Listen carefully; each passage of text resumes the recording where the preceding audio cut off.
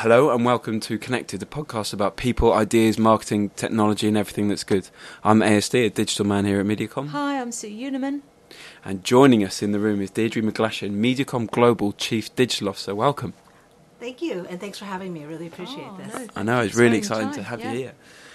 First question is, what were the significant moments in your career that got you to where you are now, from the beginning as well as the last 10 years? Well, I think the most significant was probably 2 years ago when I met you folks at Mediacom, and you guys were kind enough to offer me a job. So I think that's definitely been the most significant one to get me here now. Yeah. But I think I've been really lucky throughout my career, just falling into different roles across kind of all the spectrums of digital. So I started out working on the software side, actually, and then I was really interested in understanding what it was like to be on the agency side using said software. Yeah. And so there was just one agency I really wanted to work at, and once again, pure luck, I'd been banging the doors of all these different agencies, and I happened to be close to one that I really wanted to work at. They hadn't responded to me, so I just dropped in. Amazing. And asked if I could meet with their head of production, and the person sitting at reception was the creative manager who managed the creative department, and he was on his last 2 weeks, and he was doing reception cover because the receptionist went out to get some lunch. Yeah. And he's like, "Well, we have an opening. I'm leaving in 2 weeks." And that's so brave. Yeah, and that's brave, no? It was lucky. Of you. Just absolutely but pure also luck. you kind of thought, what's the worst that can happen? Right, I mean, a lot exactly. of people would be frightened to do that. Yeah. I think also desperation. I needed a job. So that's kind of how I got into the agency world, and then lucked into media when I started working at Aegis. When I started working at Isobar, I also ran a media team there in the global. Yeah. So that's how I got involved in media as well. But I think probably the most significant moment that got me into digital in the first place was I was working at a software company as a receptionist. Yep. It was I just graduated and we were in a recession, so I was temp receptioning. Yep. I'd worked for an architect's firm, a design agency, and I was working at the software company, and they liked me, I liked them, and we made it permanent. And then I just got bored, and we had a new head of advertising, and I was telling her that she was ordering business cards for everyone, and I kind of took her aside and said, "Look, I'm just about to quit, so, save the money." And she's like, "No, we really like you. Let's figure out a new role for you." And that's how I fell into marketing. She took me into the marketing team, and I started doing trade shows for them. Wow. So that's kind of how I fell into it, because when I was growing up, I didn't grow up in a family that really understood marketing. I didn't even know it was a job. So that's probably the most significant moment. Is she kept me in the business. Random but hard work and persistence. Yeah, exactly. Because I was about to leave to be the head of night room service at one of the high-end hotels in San Francisco. That's a real sliding doors thing. Yeah, exactly. Because I had not grown up, but I put myself through university doing hospitality. Wow. Yeah. And so I was very involved in the restaurant industry. Yeah. So that's where I was. So complete sliding doors. So that's where I was headed. Not the obvious background for a chief digital officer. What are your thought processes, or indeed practices, systems that get you to be able to run the world digitally? Number one, I don't run anything. I think that if you looked at my desk, you'd probably think my process was organized chaos. I'm a big fan of that. Yeah. As you can see myself. Yeah. I think I don't really know if I have a system, but one of the things I love is to understand how things work. So I really like to understand how things are put together and how they function. That's really important, I think, because if you understand how something works, then you can better understand how to use it, not only for the application that it thinks it's supposed to do, but also what else you might be able to use it for. And I think probably the other thing is, I think we all accept change, particularly you. As digital man, you recognize that every day it's going to be different. Yeah. And every day there's going to be something new. And everything we have, most of the tools we have are still in beta or, unformed. Absolutely. And so we're constantly playing around with that. So I think that acceptance that change is part of our life and it's normal is a big part of it as well. And then I think back to what you said, Sue, I guess if I think about the way I approach things tends to be, how hard could it be? Yeah, not because I think it's easy, just through dumb naivete, I think, but it's like, well, how hard could it be? Yeah. Oftentimes really, really, really hard. But it gets you to try things that you might not normally try. Yeah, really good. I love that idea of change. I think that's something that it's a challenge that we see. I think I've seen in the different agencies that I've worked in, where we're given the task of digitising people, and that they often refer back to digitising as a knowledge rather than as a philosophy of change or as an acceptance of change or a malleability in that respect. And I think that idea that digital is just about change and adapting, I think that's a really wonderful thing. You started to talk about it, but you've got such a macro role. It's such a big role. Many agencies, it's a macho role. In most. Not here. How do you ensure that you get things done? How do you make sure you make things are consistent? Because it's something that I battle with when you've got to think big but make things happen. How do you do that? I think one thing is we're really lucky here at MediaCom that we have so many good things that we're trying to, make scalable. So what I love about MediaCom is that it is so entrepreneurial. Every office is doing something great. Every office is trying something out. So it's our job in Global to find those things and to share them and to make them scalable. So we approach it, we've got a very strong global client team. And considering global clients are 50% of our business, I think it's a good way to drive scale. Because when you have, consistency across the different global clients, that drives quite a bit of consistency within the markets. But we also have a team of people who are focused solely on local markets. And that's identifying good stuff that's happening, identifying gaps where we need to develop something good, and then their KPIs are really on how well the local markets are doing. Are we winning or keeping local clients because of what we're driving globally? So I think that's part of it, is having a small infrastructure, very light infrastructure, but their KPIs being purely on knowledge sharing and on making these things scalable. Because as you guys are trying great things out in the UK, some of them are just experiments. We're not quite sure how they're going to work yet. And they're one-offs because this is what a client is asking for. But then we need to look at it and say, okay, is that just a one-off only in the UK? Or is that actually something that's scalable? And if so, how do we get more markets being able to deliver that? Because we are a scale business. We have to provide scalable solutions. It's interesting because, of course, the profile of clients in the UK is not 50-50 at all. It must be much bigger local clients than it is. Exactly. So you get a hybrid model, which is quite good for change, isn't it? Exactly, and I think that hybrid model is really important because, quite frankly, I think we drive most innovation for local clients, because local clients need to see the immediate impact, need to see the immediate impact, and so oftentimes are more willing to take a chance than clients who are looking at a global portfolio or a regional portfolio, where oftentimes what they're trying to do is find that scale and also that kind of the normalization rather than, so you've got that nice balance between the two. That's lovely. It's very insightful. You've worked in San Francisco, China and London. Apart from the weather, what are the biggest differences? Let's just get the weather out of the way. Although this is an unseasonably glorious day here in London today. Can I interrupt as well? I've said San Francisco, which is very specific, and then China, which is less specific. Because that's what MediaCom, the website said. So where in China? I was based in Shanghai, but I was running Greater China, so I had all 5 cities. Sure. But I spent most of my time between Shanghai and Beijing, but I also had an office in Taipei, one in Hong Kong and one in Guangzhou as well. Wow. And then here in the UK, in mainly London based. Aside from the cultural differences, I mean, there are cultural differences. I remember when I first got here in 2003, San Francisco is a very wired city. I was working for a digital agency, so, technology was a part of how we worked. So we were not necessarily desk-bound. We were kind of expected to always be available, but that also gave us the flexibility to not always be in the office. So working from home was quite normal. We all had our laptops, but we were also expected to be available, and we worked all the time. So I might take a couple of hours out on a Thursday to go do my grocery shopping, but I would put those hours back in possibly on a Saturday or Sunday. And so that was really normal from where I'd come from. And I remember coming here to London and working for the same agency, just the London office, and everybody was at their desks till like 8, 9, 10 o'clock at night. I was kind of thinking, gosh, this is really, very desk-bound. But I also realized very quickly that once they were gone, they were gone. There was no communications. There was no checking in. Weekends were sacred. And that was a cultural difference. But, equally, both just two different styles. Which do you think is better? I think the flexibility is better because I believe that meshing our lives is the only way forward, because you have to prioritize the important things. It's just what's important changes. What's important changes on a minute-by-minute basis.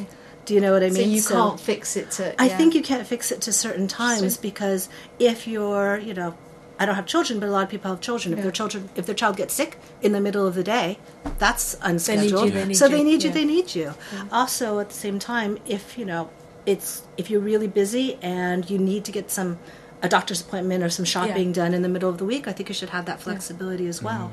But important thing is always to make sure that you get your work done and that you service your clients, because that's what we're here for. Sure. We are a service industry. And so as long as we're doing that and meeting our bosses' expectations and also the people who work with us, I don't see any reason why we shouldn't be flexible and really have that blended life. Fascinating. You're a global digital leader. What do the next 5 years of digital look like, and how would you change that direction if you could? I think the next 5 years are going to be more of what we're seeing now, more of the use of data, more of the use of technology, more, hopefully more upfront planning so that we can be more rules-based, so that we can let the algorithms help us. We've been talking about that a lot, haven't we? Yeah, so that we can let the algorithms assist us. They'll never take over, but they'll definitely aid us in moving faster. But how I would change it is, I think oftentimes, especially with new technologies and new things, it's really easy to fall in love with the technology, and we have to remember that we're talking to people. At the end of the day, it's that consumer, what the consumer needs, how to drive, how to motivate that consumer. That's what's really important. So all the rest of this just helps us deliver our core basic function of helping our clients grow their businesses by finding the right people and putting their brands in front of them at the right time. Yeah. And that, I think, is the only thing I would change. Is I wouldn't stop it, but I just want to make sure we stay focused on the consumer. Remind people. Yeah. Because it's one of the most fascinating things. Is the job now is exactly the same as the job 20, 30 years ago, which is, as you say, grow our clients' brands, put the brand in front of the consumer. But the techniques with which we can do that have got so much more complicated. Yeah. What we don't seem to have yet is the systems and the programs that scale that back. At the moment, it seems to be more work and more people having to execute that work. Do you see a golden point, a tipping point in the next 5 years where that balance kind of redresses? I think when is it, and how can we get there faster? I think it definitely will. I mean, I think we have to remember when we look at where we are now, we think it's so sophisticated, particularly when we're looking at programmatic, because it's technology, because it's data. But we have to remember it's still a toddler. Yeah. These tools are very raw. These are the early days of the internet as a comparison. And so they are clunky. We're still learning to use them, and that the tools will get better, the people will get better, we'll have more people who are skilled, and that will redress the balance. I think that even though programmatic is just a different way of buying, there is a learning curve, and that's what we're doing right now. Yeah. There's the learning curve to learn how to master the tool, and then you can really shine with the tool, and that's what we're going through now. So it'll probably take a couple of years, but we'll get there. And then what will happen is, as ASD knows, something new will come along, and we're going to have another steep learning curve, and we're going to do it all over again and all over again. So, given that, what advice would you give to someone who's just starting out in our business? I think the advice I'd give is to keep it simple. It's really, really easy to overcomplicate things, not just to clients with acronyms and new technologies, but also keeping it simple and boiling it down to what you're trying to achieve, regardless of what the tool is called, also keeps you on target for what you are trying to achieve, what that outcome is. If you don't say, I'm going to use this tool and this tool and this tool to deliver this, but you say, actually, what I want to do is understand when a consumer needs this, and I'd like to be able to figure it out through these 3 clues and then be able to deliver this, that keeps you more on target. And then you can choose the tools as you go along. Yeah. The tools don't matter. It's what are you trying to achieve. It's such a wonderful answer. I love that. So this is one I usually give to Sue to ask, so I'm quite honoured to be asking it, even though I divvy out the questions. If you were a genie, what 5 objects, commonly available objects, would I have to put in the circle to summon you? Okay, if I was a genie, I would want something lovely to drink, a lovely beverage. Like something what? Like example? Either a nice glass of wine or a nice cocktail. Sure. Favourite cocktail? Favorite cocktail? So we really know you're coming. Yeah. It would probably be a Sazerac. Oh, what's that? one of A them? Sazerac is rye. It's the original recipe is 50% cognac, 50% rye, with Peychaud bitters and an absinthe wash. But I tend to take it with just rye. Probably more information than you needed. Wow, No, that's it's fantastic. good. We're going to try it. Yeah. Thank you. Probably something yummy to eat, because I love eating out. I love cooking. Again, an example. Specific. We have to be specific. Yeah. Specific. Let's see. If I was going to have a Sazerac, why don't you give me a steak tartare? Okay. Lovely, lovely, lovely. A nice candle, like a nice Joe Malone candle. Yeah. 5 dice, because I like playing love that. dice. I carry dice in my bag. So do all the I. time. I That's always so have good. dice in my bag. That's amazing. Look, Oh, why did you choose the 3, the 1 and... I have- Deidre's just showing us a, yes, 'cause we're not on camera. of a Yeah. dice. Yeah, a tattoo of a dice showing the 3, the 1 and the 2. What is there any reason why you chose 1, 2, 3? one of my favorite games is called Threes Away, and Right. so the best hand is 3 5s. I'm sorry, 5 3s. Right, And so I have 5 dice. amazing. That's one of them. I could teach you another game with dice. That's amazing. Brilliant. So 5 dice, cocktail, steak tartare. Yep. And let's see, the candle. And The candle, I think the last thing would Candle, be yeah. something beautiful you guys choose. Something you think is Oh beautiful. man, I quite like that as a concept. Something beautiful that we choose. Yeah. Are you saying we choose now, or just in You general? can add it choose to the now, mix? or in general, something that would Go be for it. your Let's choice. just- Oh, now there's a lot of pressure. Something beautiful. Something that brings you joy. I mean, maybe a camera, because I love the idea of what is seen and what isn't seen. Maybe a camera. Yeah, that's a great one. I Yeah. was going the seaside on a beautiful day at sunset. Oh, do you know what? I was going visual. Do you know what? I was in Edinburgh yesterday. This is a complete off the trail, Right. and they put on Patti Smith.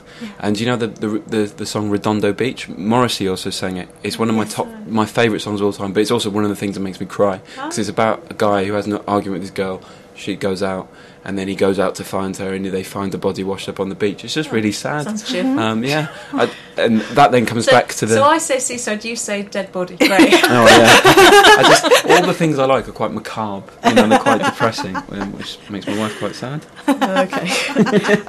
So this is now specific objects to your house. Yeah. Okay. Your house is on fire. Everything alive is safe, and but what 3 specific objects that personal to you that you would grab? One would be the ashes of my dog Marlowe, because he was with me for a long time, and I took him all over the world. What kind of bless dog? him. He was, you guys call them lurchers. Okay. He was just Right, a yeah. mutt from the pound, but when I lovely. brought him to the UK, everybody looked at him and said he's a lurcher, which is how you guys specify a particular mixed breed. Oh, lovely. I think the second thing would be a going away booklet that I got when I left agency.com. That was just really beautiful personal notes from people that I'd worked with in all the offices around the world. Yeah. That's really precious to me, because I spent so many years of my life there, and I think from a career standpoint, it's where I grew up. Oh, that's lovely. And I think the third would be my passport. Oh, that's a That's really good really one. practical. We've not had either No, any of no those one 3 said before. that. No one said any of the 3. No. No. This is a. So, what do you give away books much? Yeah. So, what is the book that you've gifted the most?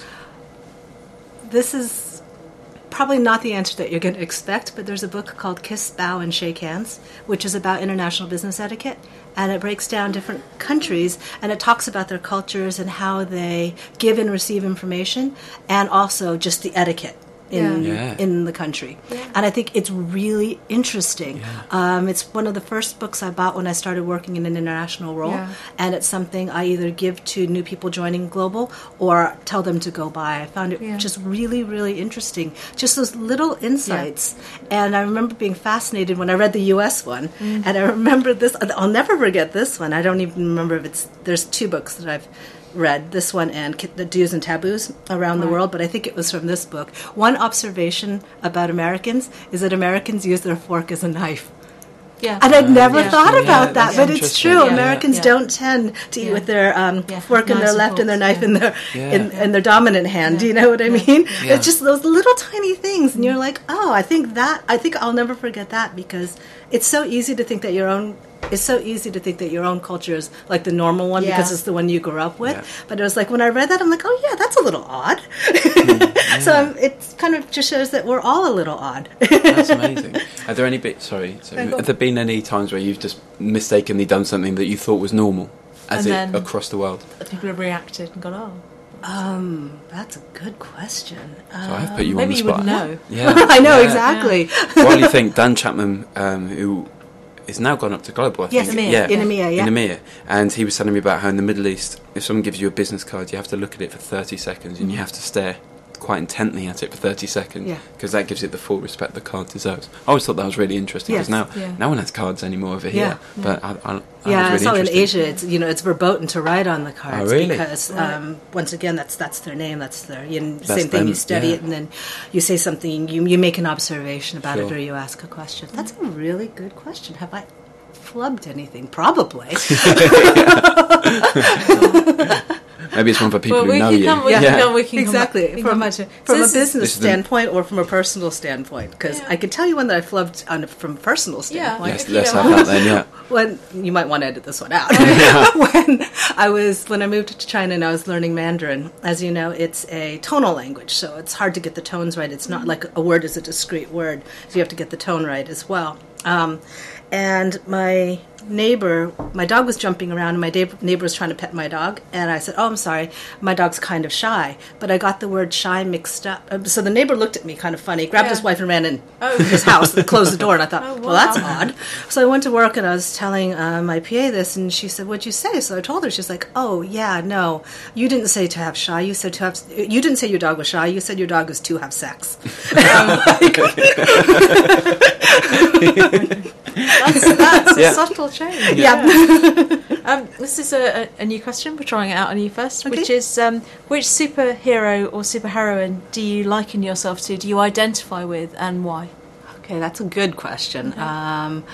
I love comic books, and I remember when I was little, like, I really wished I could be Wonder Woman or Starfire. Yeah. But I have a feeling if I was a superhero, it would probably be in the Guardians of the Galaxy collection. Yeah. Something kind of odd and quirky. Like, I would want to be Rocket, but I'd probably be like Groot, honestly. And finally, of the prepared questions, if we were to give you a billboard anywhere, where would it be and what would you say? And who are you saying it to? Number one, I love billboards, so this is Oh, yeah? this is an exciting question. I love out of home. Sucker for out of home. Yeah. I think Why? Just out of interest, why? I love the spectacle of it. I love what you can do with it, and I love how it's now with particularly mobile technology, it can be so connected. And I love the fact that it can make a small space an event, a party. Do you know what I mean? Yeah. It has the power to do that. I love that. Yeah. Sort of a bigger reach, experiential almost. Right, exactly. Yeah, I like that. In a way, that's the potential for it. Plus, it is the oldest advertising medium we have. It is the oldest, and in some ways now the newest. Yes, exactly. it's Yeah. interesting. Yeah, I think if I had a billboard, it'd probably be in some place really busy and hectic, like maybe an airport, like Yep. Heathrow. Yeah, Heathrow. And I think it would just say, be kind. God, that's lovely. Because I think that in those hectic times that we all have in life, and, supercharged with being late for a flight or, Yeah. a missed connection, is like, it's really easy to forget that. And I think that's what we all need to remember as humans. But I think if you can remember it in your most stressful moments, that's the best. Yeah, So I think that's probably where I'd put it. that's fantastic. Great. Finally, we have these box of questions. These are from the Okay. School of Life Around the Corner, set up by the philosopher and thinker Alain de Botton. And these are 100 questions, which are a toolkit for careers. Now, we ask all of our guests these, so I'll just pull some out. Now, if you could pick one Pick one completely at at random. random, Okay. and if you could read, has someone signed it? Someone signed it. Okay, we'll Alright, change that's that one. Okay. Then. It's like Claude's one by that signature. So if you Okay. could read it out. And then answer it if it's okay. I have another one. Yeah. Oh yes. Yeah. Yeah, some of these are a Yeah. bit odd.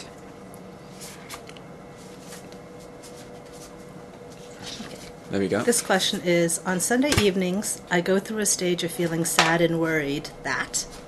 I don't have to answer, right? And do you?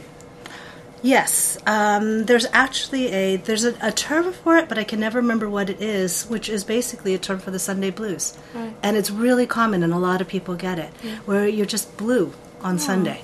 And I don't know for exactly what reason. Some speculate it's because it's towards the end of the weekend and going, back to work. But I don't know.